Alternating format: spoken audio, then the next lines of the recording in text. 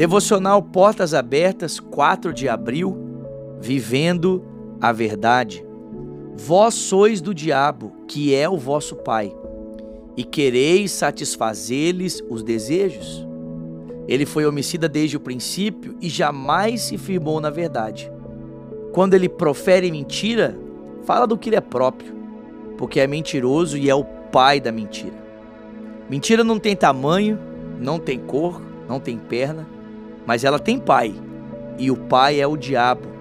Eu não posso conceber uma pessoa que não fale somente a verdade, ainda mais quando é cristã. Jesus disse: seja, porém, a tua palavra sim, sim e não, não. E o que disto passar vem do maligno.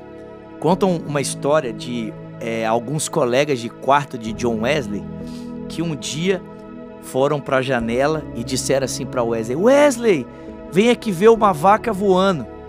E contam que Wesley saiu correndo da cadeira em que estava sentado e ele foi para a janela para observar a vaca voando.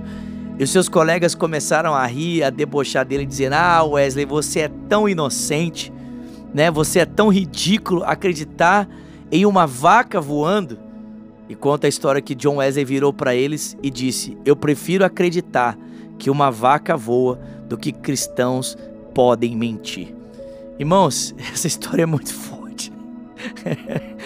Eu prefiro acreditar que uma vaca voa do que acreditar que crentes proferem mentira, né? Essa história nos coloca num lugar assim bem difícil, né? Contra a parede, literalmente, e nos pede um alinhamento de coração, um alinhamento de vida, porque nós não podemos, irmãos, sermos da verdade e a nossa boca está cheia de mentira. Nós precisamos nos lembrar que aqueles que falam mentira estão alinhando o seu caráter ao caráter do diabo, que é o pai da mentira. Que a nossa palavra seja essa: sim, sim, não, não. Que a nossa boca possa se guiar pela verdade de Cristo, pela verdade da palavra e nenhuma outra, para a glória do nome de Jesus.